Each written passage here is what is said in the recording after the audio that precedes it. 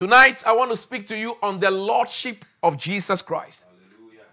The Lordship of Jesus Christ. See, one day Paul, the apostle, wrote and said, I determine to know nothing among you except Jesus Christ and Him crucified. At best, the overriding message of the preacher should be Jesus Christ. Amen. It should be the central theme of our teachings and our preaching. And Jesus is Lord, and we emphasize He is Lord. You know, sometimes you have heard other religions talk about the fact that they have some lords, and they mention their names. I won't really give them the honor of mentioning their names on this holy pulpit. But those lords are not Lord. Amen. And there are many other small gods, but they are not God. Now, Jesus the Christ is Lord. And it's very important that the believer understands why we say He is Lord. Amen. The word Lord means master or owner. And the Bible says in Acts chapter 2 and the verse number 22 to 24, and then we will take it from verse 32 to 36. Tonight we will read a lot of scriptures. And one of the things you must love about the scriptures is that when you read the scriptures or you are exposed to the scriptures, you get anointed. Because the word of God is life and it is spirit. In Acts chapter 2, we all know what happened from the beginning of that verse. Chapter 1, Jesus had left to heaven, and the Bible says the disciples saw Him as He was taken up out of the earth. You can only be Lord to do that. He went up against the force of gravity. And the Bible says 2 angels appeared and said, Ye men of Galilee, why do you stand gazing up to heaven? This same Jesus who has been taken away from you shall come in the same way. Church, He's coming back again. And the Bible says that He told them to go and wait in Jerusalem until they be empowered with the Holy Spirit. And the Bible says they went on and waited. And 10 days after, in Acts chapter 2 verse 1, the Holy Ghost came and filled all of them, and they began to speak in other tongues. And as they began to pray in tongues, the Bible says the noise attracted people from afar. And people came towards the building where the apostles were gathered, 120 of them, praying and waiting on the Lord Jesus' instruction. And they were all filled with the Holy Ghost. And they began to pray in other tongues as the Spirit gave them the utterance. And the Bible says, as the people gathered, more than 3,000 people gathered, some began to mock at them, and Peter stopped praying in tongues, and he said, Ye men of Israel, we are not drunk as you suppose, but this is the 3rd hour of the day. This is 9 a.m. in the morning. But this thing you are witnessing is that which the prophet Joel in Joel 2:28 prophesied, that in the last days I will pour out of my spirit upon all flesh, and your sons and daughters shall prophesy. Your old men shall dream dreams, and they shall see visions. And upon my maidservants and handmaids and men servants in those days will I pour out my spirit, and they shall prophesy. Church, if the last days began on the day of Pentecost, then we are deep in the last days. And the Bible said that whilst Peter said these things, he began to preach to them. And I want to take a section of the message he preached to them on that day. In the verse number 22, he said, People of Israel, God publicly endorsed Jesus of Nazareth by doing powerful miracles, wonders, and signs through Him. The King James says that God attested Jesus Christ, a man attested by God, a man endorsed by God. Hallelujah. Jesus is Lord because He is endorsed by God and is attested by God. And the Bible says miracles, wonders, and signs through Him. As you well know, verse 23, but God knew what would happen, and His prearranged plan was carried out when Jesus was betrayed. With the help of lawless Gentiles, you nailed Him to a cross and killed Him. Verse 24, but God released Him from the horrors of death and raised Him back to life. For death could not keep Him in its grip. Hallelujah. Jesus is Lord because death could not keep Him in its grip.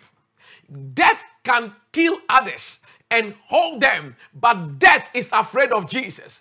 I said death is afraid of Jesus. Hallelujah. And so the Bible says, because death could not hold him captive, verse 32, God raised Jesus from the dead.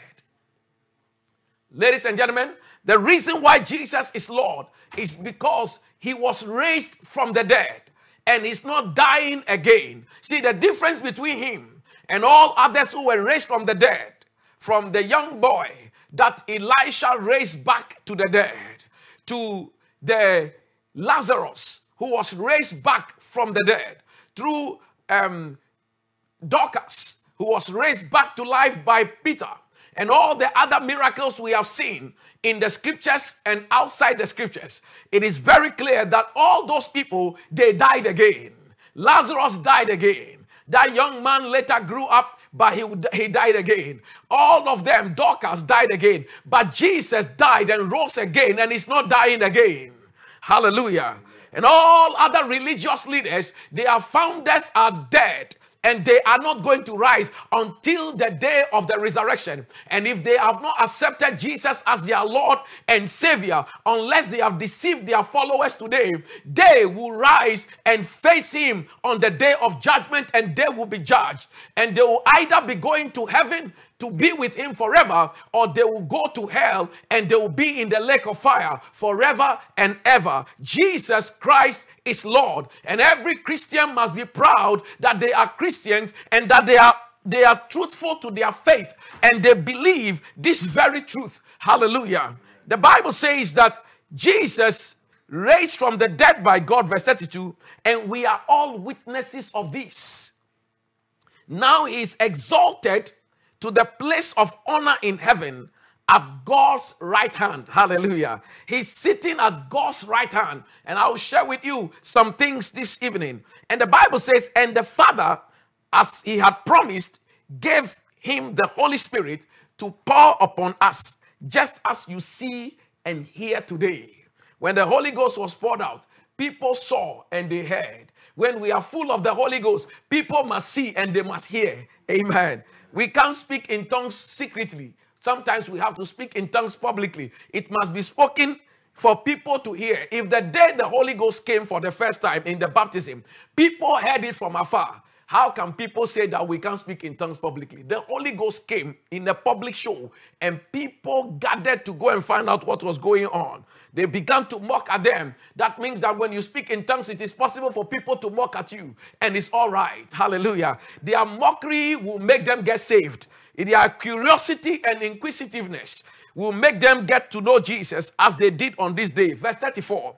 For David himself never ascended into heaven, yet he said, the Lord said to my Lord. There are two Lords here. One of them is in all capitals, the Father. Said to my Lord, Jesus, the Son, sit in the place of honor at my right hand. Take note of the word sit, because I'm going to share some things with us here tonight. Why the sitting at the right hand is emphasized by the scriptures. Why he had to sit. The sitting was necessary because it is finished. Hallelujah. The Bible says, sit in the place of honor at my right hand until I humble your enemies, making them a footstool under your feet. Verse 36 is where the title of the message came from. So let everyone in Israel, and I place emphasis on this, let everyone in Israel, and let me also stretch it, and let everyone in the world know for certain that God has made this very Jesus, not the other Jesuses. There is a footballer called Jesus. It's not the one we are talking about. This very Jesus who died and rose again from the dead. God the Father has made Lord and the Messiah. The word Christ, the Hebrew word for the word Christ is the word Messiah. Hallelujah. The word is Lord, Master. Amen. Master over all the masters. Master and owner. Glory be to Jesus. He is the owner of your life. Glory be to Jesus. Mark chapter 16 verse 19. Because we have just seen that God side. And it is confirmed in Mark chapter 16, where we see the first record of this event. In Mark 16, 19 to 20, the Bible says, so then, after the Lord has spoken to them, he was received up into heaven, and he sat down at the right hand of God the Father. He sat down. And they went out, the believers, the apostles, and they preached everywhere. And the Lord working with them and confirming the word through the accompanying signs. May signs and wonders follow you as you preach the Lord Jesus Christ. The Bible says, after Jesus rose from the dead and he gathered his apostles and disciples and gave them the Great Commission, the Bible says afterwards he was lifted up from the earth and he went up and a cloud received him from their side. And the Bible says, and he was received into heaven and he sat down at the right hand of God the Father. Hallelujah. He sat down. Let me bring you one more scripture of he sat down and then I will take you to the next level. Ephesians chapter 1 and the verse number 20. He sat down at the right hand of the Father. He sat down. He sat down. Why did he sit down? The Bible says in Acts chapter Ephesians 1:20 first. It says, which he worked in Christ when he raised him from the dead and seated him at his right hand in the heavenly places. Why is the scripture recording the fact that Jesus sat down? Because he is Lord, he sat down. And the reason why it was necessary for him to sit down was because the furnitures, see, in the Old Testament, and tonight we'll run through the book of Hebrews, but in the Old Testament, as God was painting the picture and setting the foundation of the plan that he had for the salvation of humans, the Bible says he set up a priesthood. And then he also commanded Moses to build a tabernacle and also to construct an ark. And then the Bible says that the tabernacle was divided into three places: the outer court, the inner court, and the most holy place. And certain equipment or furniture were placed in those places. The priests, all the priests generally, they work in the middle court, which is the inner court. And then only the high priest goes into the Holy of Holies, where the Ark of the Covenant was. And on top of the Ark of the Covenant was the mercy seat and the altar of incense that is made of gold. That is where God meets Moses. That is where the presence of God is. The Shekinah glory of God is in the most holy place. And every year, once a year, the high priest will go into this place carrying 2 bowls of blood, one for himself and one for the sins of the people. And he pours it to make mediation and sacrifice for the sins of the people. And the Bible tells us that there were certain things there, but one thing that was missing in that place was a seat. There was no seat in the holy place. There was no seat in the Holy of Holies, because the priest must stand to minister daily. They don't sit because sins have not been forgiven. So they carry on with their work and they stand daily offering this job. But the Bible says in Hebrews chapter 1 and the verse number 1 to 3, the Bible says, long ago, God spoke many times and in many ways to our ancestors through the prophets. But now in these final days, he has spoken to us through his Son. Amen. God promised everything to the Son as an inheritance. And through the Son, he created everything. Church, one of the reasons why Jesus is Lord is because everything in the world was created through him. Then verse 3 says, the Son radiates God's own glory and expresses the very character of God. And the Son of God sustains everything on the earth by the mighty power of his command. When he had cleansed us from our sins, look at it, this is beautiful. When Jesus had cleansed us from our sins, he sat down in the place of honor at the right hand of the majestic God in heaven. When he had finished offering, because all this while the high priest goes into the temple and they only stand. There is no seat in the holy place. There is no seat in the Holy of Holies. They need to be doing that regularly. But when Jesus offered his final sacrifice, you see, because all the priests, whenever they go to offer the sin is only covered by the blood that they poured on it. And they'll have to come year after year to keep doing that. So there was no seat there, because the moment you sit, the work is finished. The covering of sins did not end until Jesus came, offered the best and ultimate sacrifice, and the Bible said he now sat down. Hallelujah. When he said it is finished on the cross, it was really finished when he finally sat down. Glory be to Jesus. That's why the Bible says he ascended to heaven and sat down. And if your king is sitting, you have power to jubilate.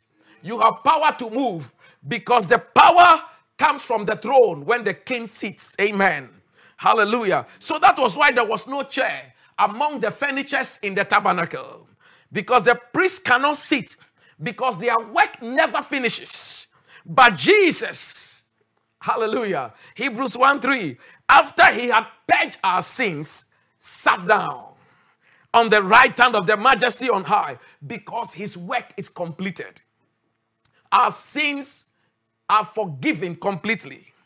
And the Bible tells us in Hebrews 10:11-12, Hebrews 10:11-12, he's sitting on the mercy seat, making intercession for us, because he has paid the ultimate price and he's ready to sit. Amen. He is ready to sit. Hebrews chapter 10, verse 11-12, look at it there. It says, and every priest, I just told you that, but I want us to see it in scripture. Every priest stands daily. They stand. There was no place to sit, because sin has not ended. Every time they offer the sacrifice, they have to come and do it all the time. They stand daily, ministering and offering, oftentimes the same sacrifices, which can never take away sins. It was only covering it, but it wasn't taking it away. But this man, Jesus Christ, after he had offered one powerful sacrifice for sins forever, he offered a sacrifice once and for all. The Bible says he sat down on the right hand of God. Hebrews 10:11-12. This is the reason why the scripture says he was seated at the right hand of the Father, because he has finished the work. Amen. Hallelujah. This makes him Lord. All the other laws, they didn't offer themselves as sacrifice. And even if they did, their sacrifice will not be perfect, because they were born of women and born of men, and their blood is not pure. But the blood of the Son of God was the required sacrifice. And after he had sacrificed, all other priests stand. But when he finished his own, he sat down. Glory be to Jesus. I said your sins have been forgiven, so he sat down. Deliverance has come to you. That's why he sat down. All illnesses and diseases have been dealt with, so he sat down. Every complicated issue that came because of the fall of man, Jesus finished it once and for all by that powerful sacrifice. His sacrifice was a master sacrifice. You know, we've got keys, and they say one is a master key that can open so many things. Sometimes the police have one. They open everybody's house in the United Kingdom. They warn you first, they'll come and open it. They'll open it easily. They'll open everything. They've got a master key. But I want you to know, apart from all sacrifices, this one was master sacrifice. Amen. And when he had finished, I just love this scripture. He sat down. He sat down. He sat down. Glory to Jesus. So you see, the most important thing here is that Christ offered a better sacrifice. And he paid for your sins, past, present, and future, once and for all. That is why he's seated. There is only one occasion when he stood, that he stands. And the scripture tells us that it is under circumstances where his people are in trouble that he stands. Let me take you there, and then we'll run to Hebrews to now look at what I've just shared with you from the scriptures. Amen. But please come with me to Acts chapter 7. and the verse 55, the occasion, the only occasion where we see that even though the Bible says he's gone to heaven and he's seated, the Bible says there are occasions where he stands. And the only time he stands is when you are in trouble. When his people are in trouble. When his people are under attack, he stands. I tell you, we have a powerful Lord. Amen. The Bible says in Acts chapter 7 and the verse number 55 and 56, Bible says that when Stephen had delivered a powerful word and has confounded his enemies and has spoken with so much wisdom that they were not able to resist the spirit and wisdom by which he spoke, the Bible says they got themselves ready to stone him. And the Bible says, but he, being full of the Holy Spirit, gazed into heaven. My God, a man of God stands on the earth and he can gaze into heaven. Hey, microwave your Christian life. Grow up in the spirit that you can stand on earth and gaze into heaven.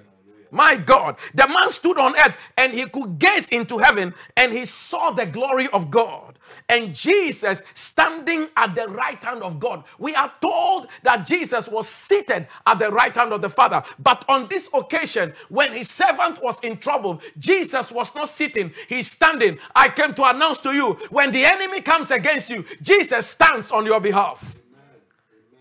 He's standing at the right hand of God. Look at verse 56. And he said, look, I see the heavens opened and the Son of Man standing at the right hand of God. Amen. May Jesus stand on your behalf. Hallelujah. Hallelujah. He was seated, but when there was trouble, he stood.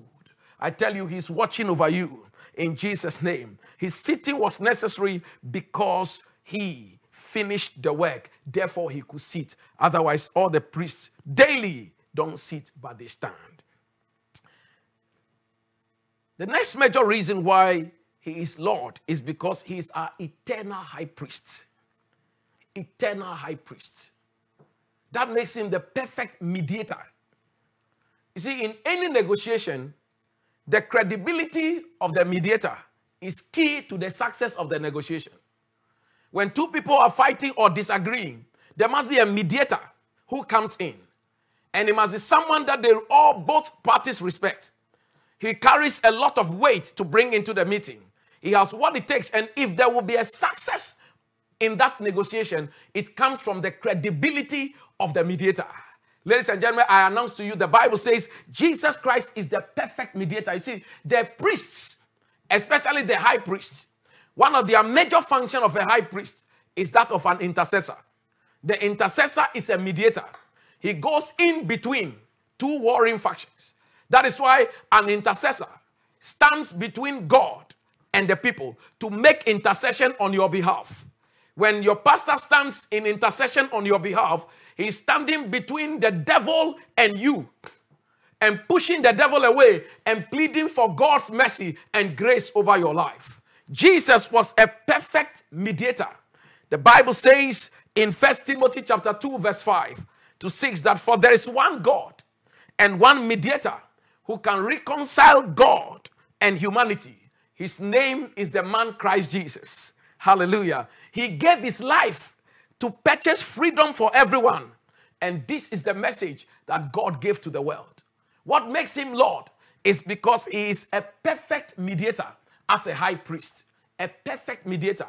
Because he's coming to the table, not just somebody with just a credibility, but actually he's coming to the table having offered his own blood for your redemption.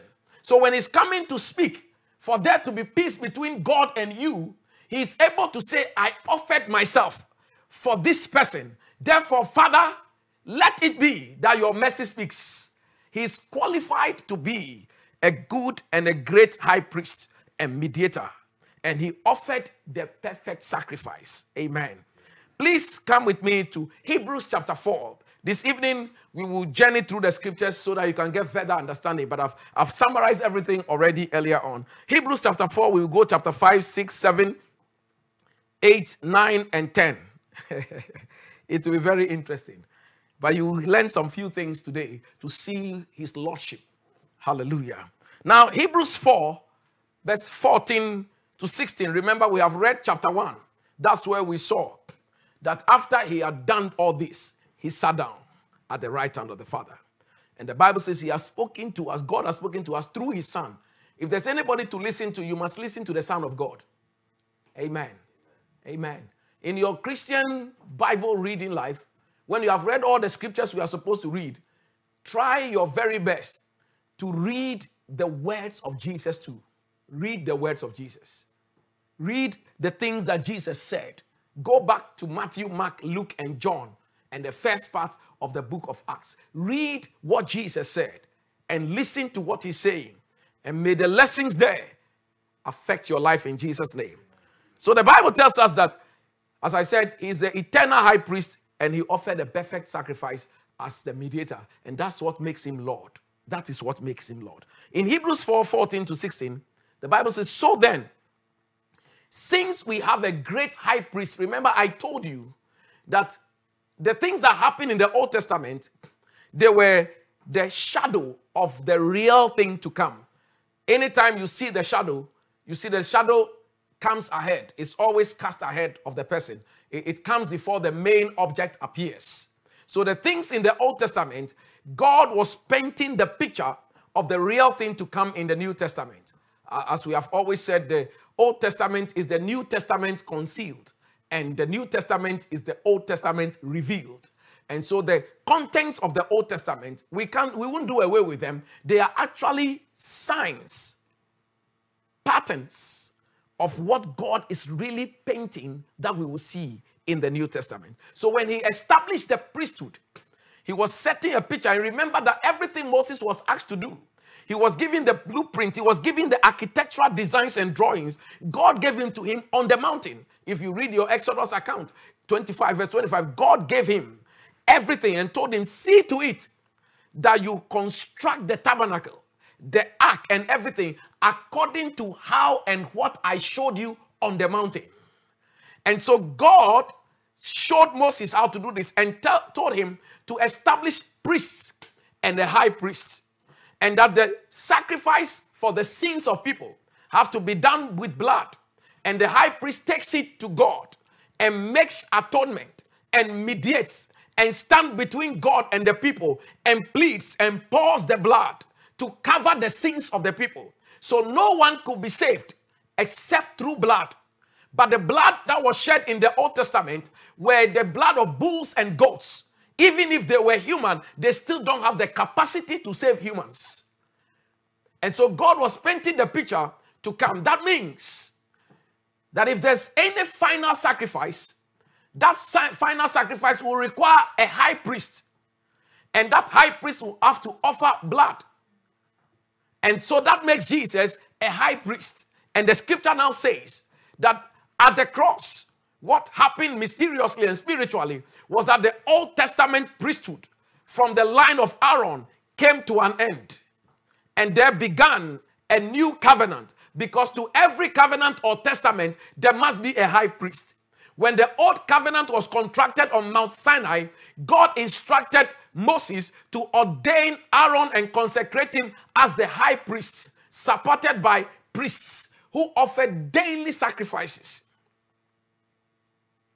But then, their daily sacrifices could not save us. And so God had to prepare another covenant, which will be superior to the old covenant. And if that new covenant came into being, which we all call the New Testament, when Jesus was about to die and he instituted a communion, he said, this is the new covenant in my blood. Hallelujah. Not in the blood of bulls and goats, not in the blood of any other person, but this is now the new covenant. If there is a new covenant, there must be a new high priest to mediate the terms of the new covenant, because the old high priest was taking the blood of bulls to go and appeal to God, and that only covered sins. But this new covenant requires a new high priest. Please, now let's journey into the scriptures in Hebrews 4:14-16. The Bible says, so then, since we have a great high priest, I just love the scriptures. Not just a high priest, but a great high priest who has entered heaven.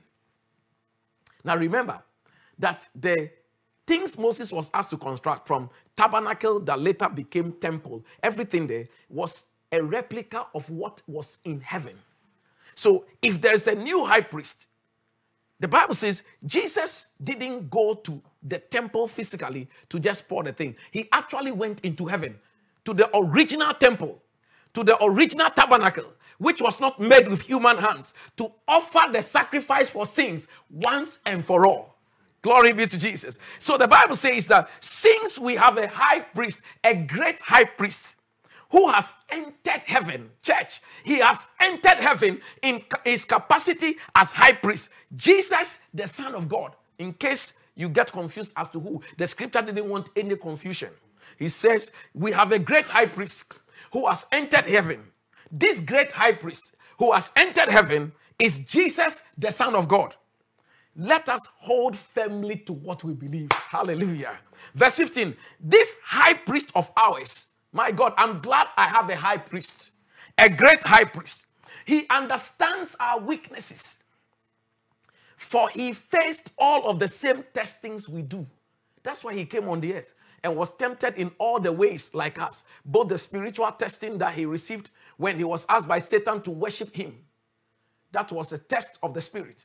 Then he was tested in the soul, the seat of your emotions and pride. He was asked to jump from that high place to do something spectacular, and he didn't do it. And then he was also tempted in the flesh, where he was told to turn these stones into bread, and he didn't. So he was tempted in every point like us. We are all tempted in all these three areas. You are either tempted in the flesh, you are tempted in your soul, and you are tempted in your spirit. And Jesus passed the test. He is more qualified to be Lord. Glory be to Jesus. He understands our weaknesses. For he faced the same testings we do, yet he did not sin. From tonight, may the character of Christ be seen, so that when you are tempted in every way, you will still not sin. And the Bible says this high priest faced this. So verse 16, let us come boldly to the throne of gracious God. There we will receive his mercy, and we will find grace to help us when we need it most. Our high priest, this great high priest, has entered into heaven. Let's go to chapter 5. Chapter 5, verse 1 to 14. Chapter 5. So then he now takes us to explain something to us. You see, he picked us from the fact that God the Son in chapter 1 is the one that has spoken to us, and that he, having purged our sins, sat down at the right hand of the Father. Then we go to verse 4, chapter 4, and he now teaches us that this high priest, who is the Son of God, has actually entered into heaven itself on our behalf and is qualified as a priest to stand in the gap for us. Then in chapter 5, he takes us and he says, every high priest is a man chosen to represent other people in their dealings with God. See, when you become a priest or a pastor, you are chosen by God to stand in the gap and minister to people. It's not for you. It's not about you. It's about the people. And the Bible says he's chosen to represent other people in their dealings with God. When other people have to deal with God, this priest stands in and represents them.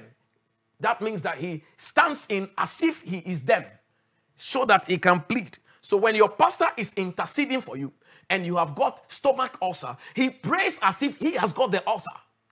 And he stands in the gap and prays until he could feel the thing gone, and he believes that you are healed. That's how it is in intercession. And Christ was that mediator. Now look at it. Every high priest, the Bible says, presents their gifts to God, and they offer sacrifices for their sins. Verse 2, and he's able to deal gently with ignorant and wayward people, because he himself is subject to the same weakness. That is why he must offer sacrifice for his own sins as well as theirs. So under normal circumstances, the high priest takes 2 bowls of blood, because he's human and he's going to stand in the gap for others who have sinned. He too can sin. He too sins. So he has to offer first for himself. Then when he's qualified, then he can offer for the people. That's why whenever he goes into the place, he's carrying 2. And he must offer his own first before he does for the people, because he's not qualified to do those things unless the blood has cleansed him. Then he too can offer for people. And the Bible says that, and no one, verse 4, can become a high priest simply because he wants such an honor. If today's young men and women have read this scripture, they will understand. No one just wants to be a priest because you want the honor. Except he must be called by God for this work, just as Aaron was. Amen. When it comes to the calling of God, it's not ambition. Because the high priest in those days can enter that holy of holies and won't come back alive. As you carry the burdens of the people, you may not come back alive. When Jesus carried our burdens, he had to die for it and to rise again. Amen. So the Bible says no one can become a high priest simply because he wants such an honor. He must be called by God for this work. So the ministry of the high priest is work. You know, as I was saying last Sunday, sometimes some people say the pastors should go and look for work, as if what we are doing is not work. The Bible describes it already as work. It says that he must be called for this work. This thing is work, just as Aaron was. Verse 5. That is why Christ did not honor himself by assuming he could become high priest. Amen. No, he was chosen by God, who said to him, "You are my son. Today I have become your father." The root meaning of that scripture, or what it should have been, really, is that you are my son, and today I reveal you to the world as my son. That is the root meaning of that statement there. Verse 6. And in another passage, God said to his son, "You are a priest forever in the order of Melchizedek." So you see, these are callings that the Father himself is calling the Son into. Then the Bible says, while Jesus, verse 7, was here on earth, he offered prayers and pleadings with a loud cry and tears to the one who could rescue him from death.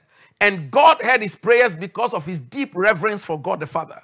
Even though Jesus was God's son, he learned obedience from the things he suffered. Verse 9. In this way, God qualified him as a perfect high priest. There were high priests, but this one was the perfect high priest. Qualified by God. Qualified to stand in the gap for the forgiveness of the sins of humanity. That's what makes him Lord. That's the difference between him and Aaron. That's the difference between him and every other priest or high priest that we have ever seen or heard of. The Bible says he was appointed by God for this, and he was qualified, and he became the source of eternal salvation for all those who obey him. Verse 10. And God designated him to be a high priest in the order of Melchizedek. There were high priests in the order of Aaron. The descendants of Aaron, the children of Aaron, they became high priests. The rest of the Levites can become priests, but high priest must be a son of Aaron. But the Bible says there was another order, and that was the order of Melchizedek, a man mysteriously recorded in Genesis chapter 14. Abraham met him. Abraham offered tithes to him. The Bible says he was known as the priest of the Most High God, and he blessed Abraham. If we believe Abraham was greater, he met someone greater than him. And that one was already a priest. And when Abraham met him, the Bible says he brought forth wine and bread and ministered it to Abraham. And then Abraham gave him tithes. Ladies and gentlemen, the last time we see another person bring forth and minister bread and wine, it was the Lord Jesus Christ just before he was crucified. Melchizedek offered wine and bread. Jesus offered wine and bread. And the Bible says Jesus' priesthood is not after the order of Aaron, because the order of Aaron, all the priests daily offer sacrifices, and those sacrifices still could not cure our sins. There must be another priesthood. So the Bible says Jesus Christ was designated by God to be priest in the order of Melchizedek. Verse 11. There's much more we would like to say about this, but it is difficult to explain. Especially since some of you are spiritually dull and you don't seem to listen. This evening I pray for you that you don't fall into the category of the one that Paul was describing in Hebrews. He said there are so many things we want to teach you, but you are so dull of hearing. You are so dull of hearing spiritual things, but you are quick to hear worldly stuff. All kinds of strange things that you are quick to hear. This evening, may your ears be oiled in the name of Jesus. May your appetite be strong for the things of the Spirit. May you grow quickly in the things of God. He says you don't seem to listen. Verse 12, you have been believers so long now, that you ought to be teaching others. But at this stage, you are not growing. You have to be teaching others. May you be a believer who is teaching others now. Instead, you need someone to teach you again, even the basic things about God's word. You are like babies who need milk and cannot still eat solid food. How can you be 18 years and still want to suck breast milk? You want to eat baby food. It means that you see either this child, there's something wrong with the child, or the child is so lazy that it doesn't still want to eat solid food. So you want quick one, Cerelac. Still want to eat Cerelac. Morning, afternoon, evening, Cerelac. Still drinking from a feeding bottle. The Bible says there is a place in Christ where we grow and mature to eat solid food. There's a place you must come to in God where you are not just rushing some scriptures because you don't understand them. So there are some Christians, they have been Christians for many years, gone to church for so many years, but they don't read some books in the Bible. They have never completed the book of Ezekiel. They have never. Revelations, they don't touch it. It's horror movie. They won't touch Lamentations. Every time, Psalm 23, they've opened it at the head of their bed. As if the scripture should read itself. The Bible says you are like babies who need milk and cannot eat solid food. For someone who lives on milk is still an infant and doesn't know how to do what is right. Solid food is for those who are mature, who through training have the skill to recognize the difference between right and wrong. So we are told in chapter 5 that this high priest represents people. High priests represent people and offer sacrifice on their behalf. Let's jump to chapter 6. Verse 18 to 20, chapter 6. So God has given both his promise and his oath. You see, in chapter 5, we learned that God was the one who designated Jesus Christ to be a high priest, not after the line of Aaron, but after the line of Melchizedek. Because Jesus Christ came from a tribe of which Moses said nothing about priesthood. For you to be priest in Israel, you have to be from the line of Levi. Jesus did not come from the line of Levi. So if he's going to be a high priest, his lineage must be from somewhere. And that is from a forever priesthood. Because Melchizedek, as we will find out, was without father or mother. No beginning of days nor end of days. That was a mysterious character that appeared in the Old Testament. And he's a type of Christ. Hallelujah. And the Bible says Christ's priesthood is after that order. That order is a forever priesthood. The line of Aaron ended at the cross. But the line of Melchizedek continues through Christ Jesus. That's what makes him Lord. Amen. Now, verse 18 to 20 in Hebrews chapter 6, it says, so God has given both his promise and his oath. Can you imagine that?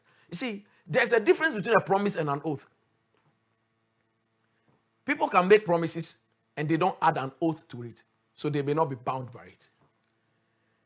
But when you make a promise and you make a vow on the promise, you have added an oath to it. So you are bound to act on your promise. That's exactly what God made. So when God gave Christ as a designated high priest after the order of Melchizedek, the Bible said that God gave both his promise and his oath. That's why he said, the Bible said, he vowed and said, you are my son. And today I have manifested myself as your father. And you are a priest forever. He made an oath to that. The Bible said these two things are unchangeable because it is impossible for God to lie. Therefore, we who have fled to him for refuge can have great confidence as we hold to the hope that lies before us. Those of us who have believed in Jesus, we have great confidence because Christ will perform what he has promised, because God's ordination of him was based on a promise and an oath. Amen. And the Bible says this hope is a strong and trustworthy anchor for our souls. It leads us through the curtain into God's sanctuary.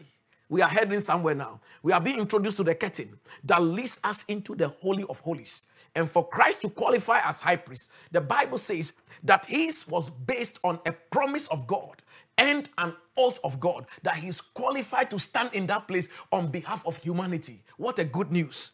And the Bible says that he is trustworthy, and that leads us, that faith in him immediately leads us into that very place where God is. Verse 20, Jesus has already gone in there for us. He has become our eternal high priest. Not a temporary high priest. Eternal. Eternal. That is forever. He's a high priest forever. So what happens that as he sits at the right hand of the Father, is actually sitting right at the mercy seat. And if anything goes wrong, he's still pleased to the Father and says, I sorted this one out. Their sins still must be forgiven. Anytime they lift their voice, remember what I did. Oh, what I did. Lord, remember Maxwell for what I did. Therefore, Lord, remember Pastor Hammond for what I did. Lord, remember Suzanne for what I did. You see, he's sitting there and doing all of these things. If you try to understand it with the human mind, you won't be able to catch it, because this finite mind cannot comprehend the magnificence and omnipotence of an infinite God. This God is so big that we can't condense him into this finite head, but we must believe it by faith. He's doing that, and he can do that for all the millions of believers on the face of the earth.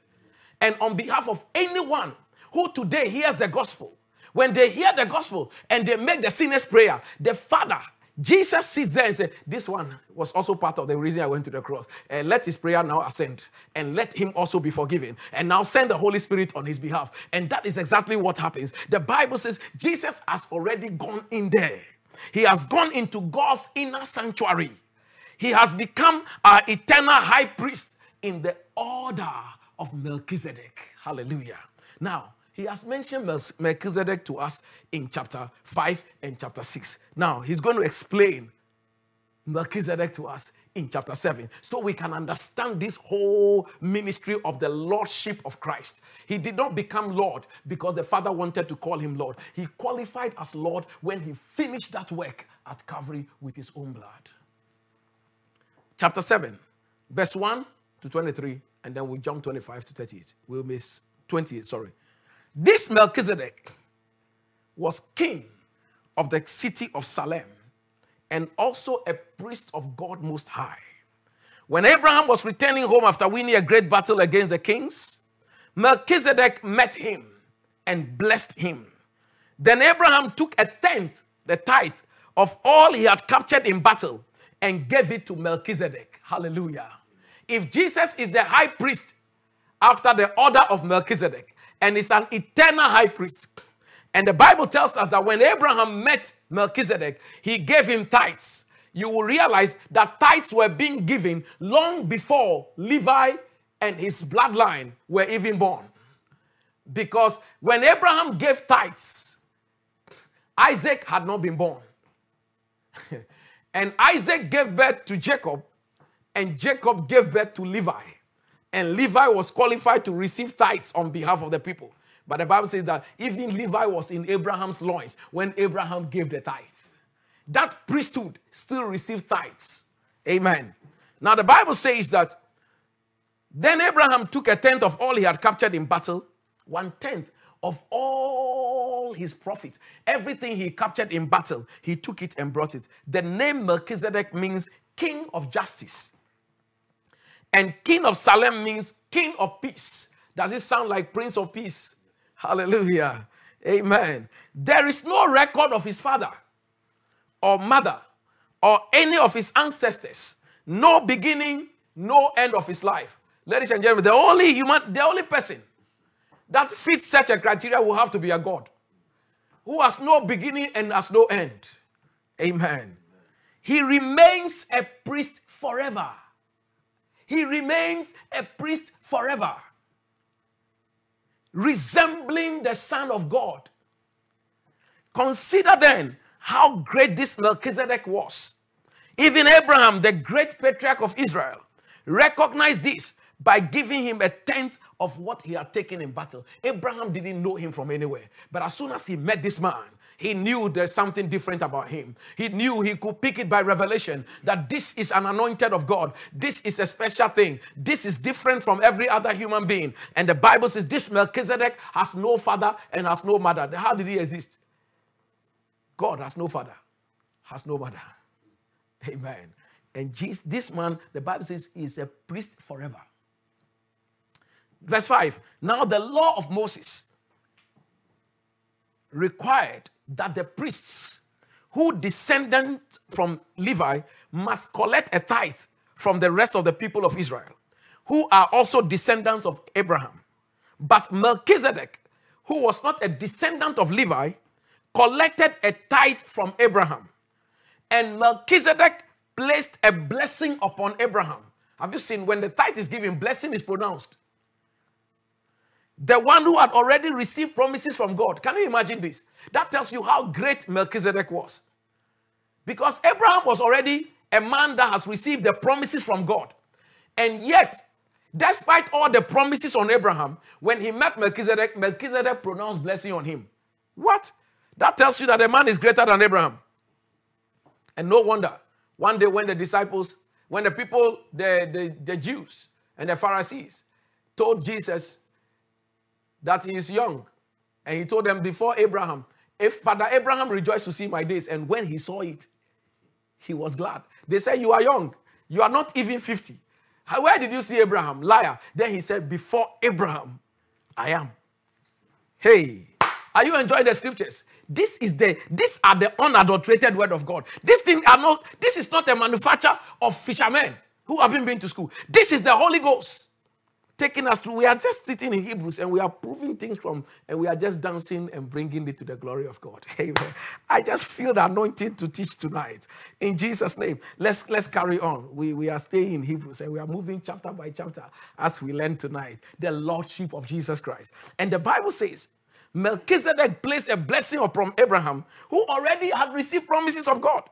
And without question, the person who has the power to give a blessing is greater than the one who is blessed. Very clear. That if Melchizedek could pronounce blessing, then means he is already greater than the one he's blessing. And the Bible says, the priests who collect tithes, they are human beings who die. So Melchizedek is greater than they are because we are told he continues to live. Melchizedek continues to live. In addition, we might even say that these Levites, the ones who collect the tithe, they paid a tithe to Melchizedek when their ancestor Abraham paid a tithe to him. Glory be to Jesus. Verse 10, for although Levi wasn't born yet, the seed from which he came was in Abraham's body when Melchizedek collected a tithe from him. You see, I can stand here again and take you to another level of generational blessings and connections. That what an ancestor may do can have an effect on descendants. The Bible says when Abraham tithed, Levi actually tithed whilst he was in Abraham's loins. Man. But he wasn't there. Abraham gave birth to Isaac. Isaac gave birth to Jacob. Jacob gave birth to Levi. And yet we are being told that actually when Abraham was giving, generationally, it was as though Levi was also giving. May the Lord help us to understand deep spiritual things. That our sacrifices today will go a long way to affect our children's children. In the name of Jesus. Blessed be the name of the Lord. And the Bible said, for although Levi wasn't born, the seed from which he came was in Abraham's body when Melchizedek collected a tithe from him. So if the priesthood of Levi, on which the law was based, could have achieved the perfection God intended, why did God need to establish a different priesthood? Are you here? The Bible says that if the priesthood of Levi, on which the law, the whole of the Old Testament laws, they were based on the priesthood of Levi. And that priesthood still could not achieve perfection that God intended, because even Levi, who was in Abraham, Abraham was not greater than Melchizedek. The Bible says, why did God need to establish a different priesthood with a new priest in the order of Melchizedek instead of the order of Levi and Aaron? Verse 12, and if the priesthood is changed, the law must also be changed to permit it. Hallelujah. The law came through Moses, but grace came through Jesus Christ. For the priesthood is changed, the law must also be changed. And the Bible says, for the priest we are talking about belongs to a different tribe whose members have never served at the altar as priests. What I mean is, verse 14, our Lord Jesus came from the tribe of Judah. And Moses never mentioned priests coming from that tribe. This change has been made very clear since a different priest who is like Melchizedek has appeared. Jesus became a priest not by meeting the physical requirements of belonging to the tribe of Levi, but by the power of a life that cannot be destroyed. Hallelujah. Jesus became a high priest by a power that cannot be destroyed. I like the old King James. It says, by the power of an endless life. An endless life. Christ is Lord because he became high priest by the power of an endless life. Levi and the others, they became priests, and their power of living ended because they all died, including Aaron. But Christ, through Melchizedek, still lives forever and ever, and is a much more qualified high priest. Amen. The Bible says Jesus didn't become a priest by meeting the physical requirements of belonging to the tribe of Levi, but by the power of a life that cannot be destroyed. Verse 17, and the psalmist pointed this out when he prophesied, you are a priest forever in the order of Melchizedek. Amen. Now, verse 18, yes, the old requirement about the priesthood was set aside because it was weak and useless. That's why the line of Levi cannot save us. That's why they are not qualified to save us. That's why on that day in Calvary, as Jesus breathed his last and said it is finished, the veil to the Holy of Holies was torn from top to bottom. It was at the same moment that the high priest back in that day was carrying blood and was climbing up the stairs, and he saw what normally shouldn't be seen. The veil has been torn. Nobody must see that place and leave. But ladies and gentlemen, when Jesus went in, we can see the place and leave. We can now stand anywhere and lift up holy hands and call on the name of the Lord, and we shall be saved. We don't need to face Jerusalem to be saved. We don't need to face Jerusalem to pray for God to hear us. We don't need to face north, east, or west. Anywhere we stand in the name of Jesus, access to the most holy place, to the very presence of God, is granted. That's why he is Lord. He's the only one qualified to take us there when we call his name. And the Bible says that therefore, for the Lord never made anything perfect. Verse 19. But now we have confidence in a better hope through which we draw near to God. This new system was established with a solemn oath. Aaron's descendants became priests without an oath. They just became priests. Moses was instructed, raise Aaron's descendants to become priests. There was no oath attached. But there was an oath regarding Jesus. For God said to him, the Lord has taken an oath and will not break his vow. You are a priest forever. Hallelujah. You are a high priest forever. Because of this oath, Jesus is the one who guarantees this better covenant with God. Hey, Jesus guarantees this is a better covenant. It is better than the covenant of the Old Testament. It is better than the covenant of blood of bulls and goats. This is the covenant that is better, established upon Christ himself. Verse 23. There were many priests under the Old Testament, under the old system, for death prevented them from remaining in office. Therefore, Jesus is able once and forever to save those who come to God through him. He lives forever to intercede with God on their behalf. This is what he's doing when he sat down. Amen. He is the kind of, because he's blameless apart from sinners, and has been given the highest place of honor in heaven. Unlike those other high priests, he does not need to offer sacrifices every day. They did this for their own sins first, and then for the sins of the people.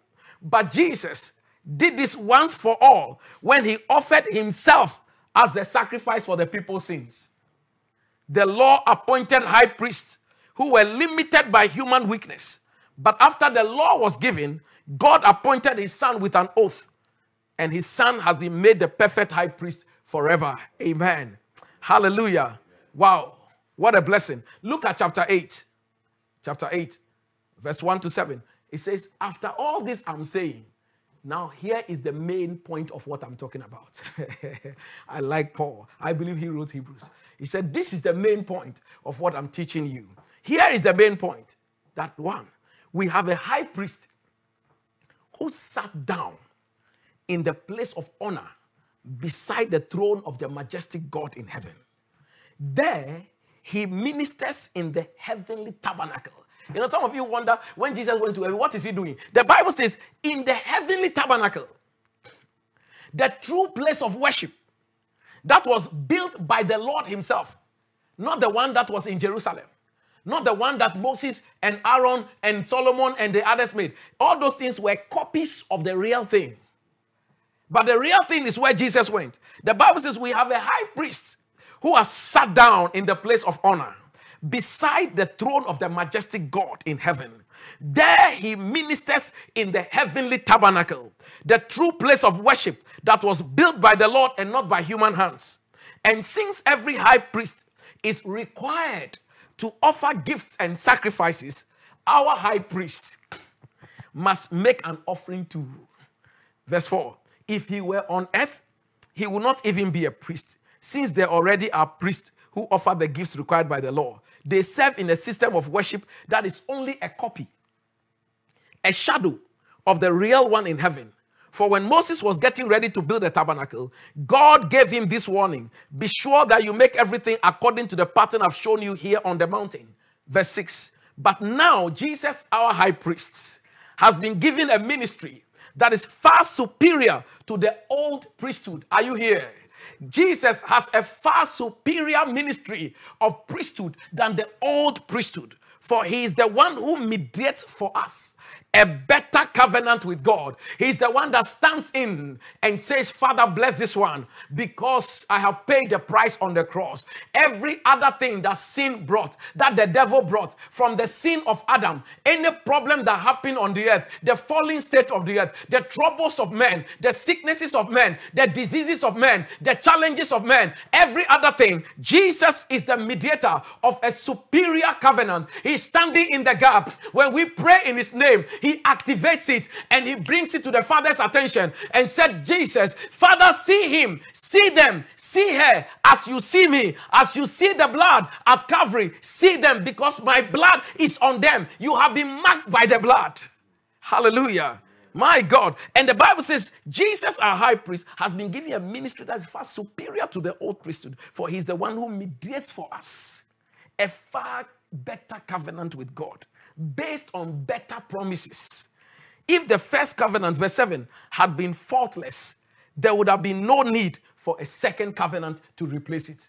So if we have the new covenant, it tells you there was something wrong with the first one. They have 40 priests, but we have got a faultless high priest. Chapter 9. The Bible says that in verse 1, that first covenant between God and Israel had regulations for worship and a place of worship here on earth. There were 2 rooms in that tabernacle. In the first room, there were a lampstand, a table, and sacred loaves of bread on that table. Have you seen what is in there now? He's telling us, it's now drawing us into that tabernacle to see where Jesus went and a copy of what was on the earth. And he says that that thing which was in Jerusalem, that thing which they had, there was a lampstand, a table, sacred loaves of bread on that table. This room was called the holy place. Then there was a curtain, and behind the curtain was the second room called the most holy place, or the Holy of Holies. Verse 4, in that room there was a gold incense altar and a wooden chest called the Ark of the Covenant, which was covered with gold on all sides. Inside the ark were a gold jar containing manna and a wooden chest, sprouted leaves, and the stone tablets of the covenant. So the Ark of Covenant carried the tables that had the 10 commandments on it, inside it. And it also had the Aaron staff that sprouted leaves. And then it also had the jar containing manna. And the Bible says above the ark were the cherubim of divine glory. These were the two angels.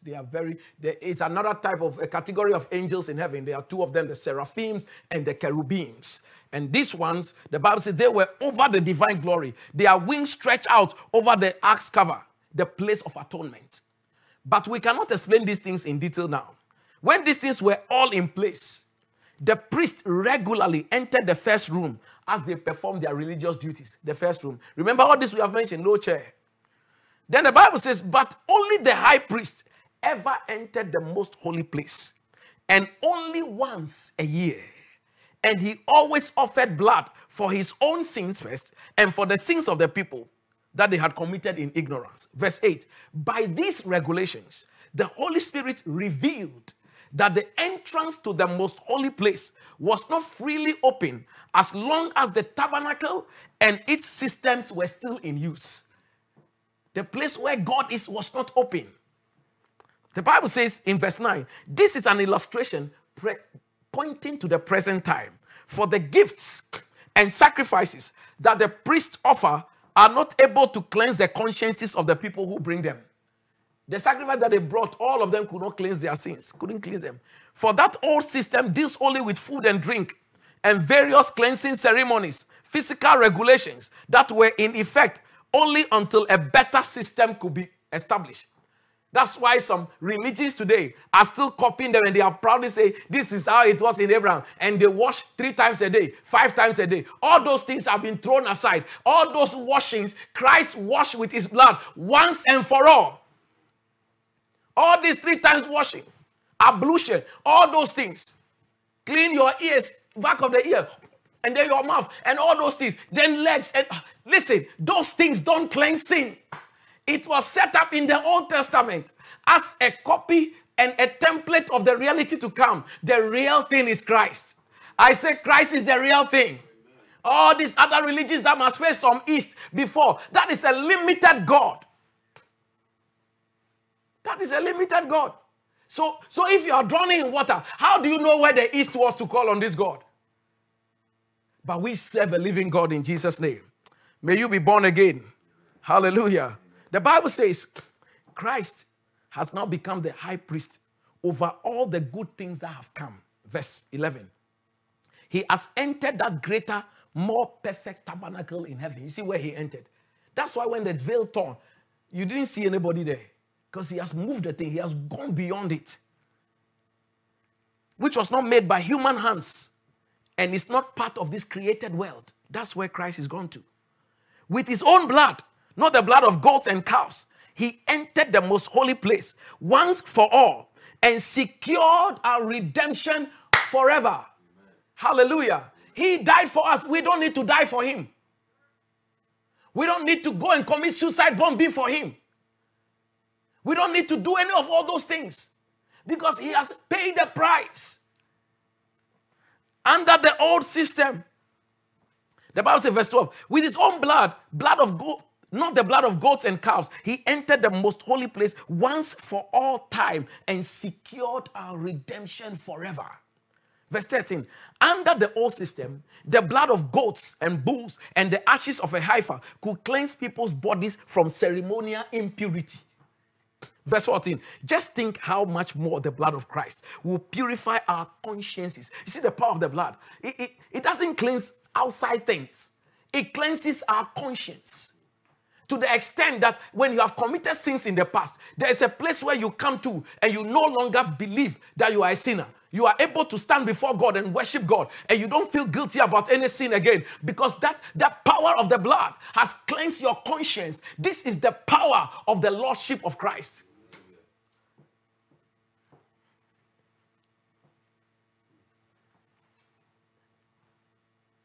Under the blood of goats could cleanse people from ceremony. Verse 14. Just think how much more the blood of Christ will purify our conscience from sinful deeds so that we can worship the living God. When that happens, that's how we can all now worship. That's how we can praise God. That's why we have people who have been in the world, done some crazy stuff, and they could still come out and serve God and preach, and the power of God will move, because that is how the power of the blood is speaking. I know people who have been murderers and they were jailed and they went into prison. They became born again. They have come out of prison and they are preaching Christ, and the anointing of God is on them. The power of God is on them, and there is no sense of guilt. Not that they are remorseless, but they have believed they have been forgiven. The power of the blood that Jesus offered. Hallelujah. Aaron did not offer his blood. And the Bible says that so that we can worship the living God. For by the power of the eternal Spirit, Christ offered himself to God as a perfect sacrifice for our sins. Verse 15. And that is why he is the one who mediates a new covenant between God and people, so that all who are called can receive the eternal inheritance God has promised to them. For Christ died to set them free from the penalty of the sins that they had committed under the first covenant. See, when Jesus died, the penalty of the sin committed by Adam, Eve, and everyone in creation, he dealt with it once and for all. He didn't need to be coming and going as the other high priests are doing. This is permanent. So when I see other religions and sometimes people from my own background, claiming to be Israelites and doing sacrifices like them, listen, that is an old, obsolete system. It has no power of saving. The real thing has come already. Connect to that one. What you are having is non-sila. It's outside the syllabus. We are finished with that. Come to Christ in Jesus' name. He offers a better sacrifice. Spare the lives of those goats and bulls. All those purifications at riversides and all those things, we are purifying the land. The blood of animals can't purify the land. That drop of the blood of Christ at Calvary dealt with the curse of the thorns on the earth. When that first curse was pronounced, the blood dropping in Calvary sorted everything out. It's a powerful blood. It's the Lord Jesus Christ. That's why he's Lord. Those who have not qualified can't call themselves Lord. There are some Indian religious leaders called Lord something. Lord. Those are human lords. they can't take such a thing. Christ is Lord. Amen. Let's finish this. Let's finish this tonight.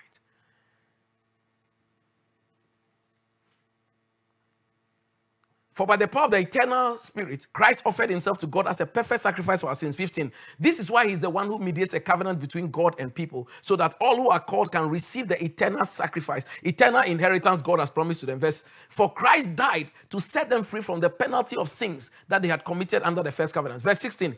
Now, when someone leaves a will, it is necessary to prove that the person who made the will is dead. A will can only come into effect when the one who made the will has died. If we can prove the person is still alive, the will can't be enforced. So the Bible says the will goes into effect only after the person's death. While the person who made it is still alive, the will cannot be put into effect. This is why even the first covenant was put into effect with the blood of an animal. It must die. For after Moses had read each of God's covenants to the people, he took the blood of calves and goats along with water and sprinkled both the book of God's law and all the people, using hyssop, blood on the tabernacle and on everything used for worship. Then he said, the blood confirms the covenant God has made with you. Verse 21, in the same way, he sprinkled blood on the tabernacle and on everything used for worship. Verse 22, in fact, according to the law of Moses, nearly everything was purified with blood. For without the shedding of blood, there is no forgiveness. Verse 23, that is why the tabernacle and everything in it, which were copies. See, don't work with the copies. Go for the original. The tabernacle and everything, they were copies of things in heaven. Have you seen it there? It wasn't just made. They were copies of things in heaven. And had to be purified by the blood of animals.